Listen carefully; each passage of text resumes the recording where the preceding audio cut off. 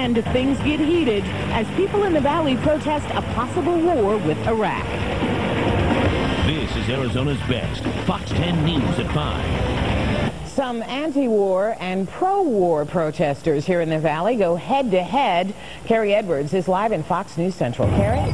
Linda, it was supposed to be a peaceful protest, and for the most part it was. But at times things did get a little heated. If you want to play to the camera, turn around. No. And talk to him. Standing on a corner in Tempe, the two sides argue about going to war against Iraq.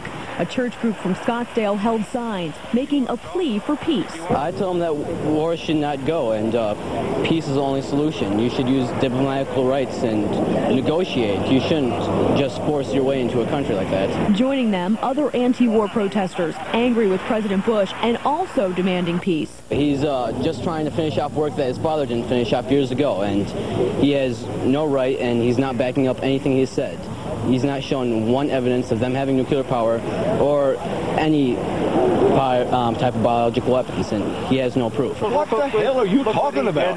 Some pro-war advocates who stood at the same corner say the U.S. has no choice but to go to war, so history does not repeat itself. And convincing Saddam Hussein that if he doesn't back down, we will go to war. My belief is that taking a very strong action like that is less likely to produce war than backing down as Neville Chamberlain did against Hitler.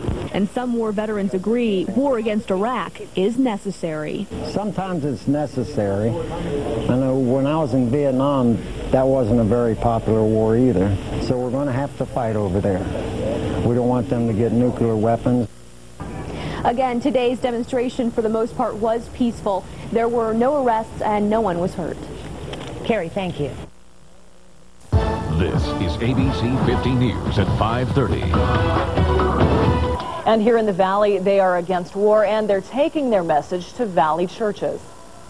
I agree that neither of them should have weapons of mass destruction. Right. And I will agree with you that both of them are the cause of the threats of war in the Middle East. One of many spontaneous discussions about the Middle East, this is a Scottsdale-based group of Christians who oppose war. They're called We Hold These Truths. Members demonstrated outside Grace Community Church, one of the largest churches in the East Valley. The goal, talk to people about the possibility of war with Iraq. I want people to know that I'm praying for peace, and I don't want the war to happen. I don't want more people to be killed and more children to be killed. This group plans to continue sharing its message of peace at Valley churches in coming weeks.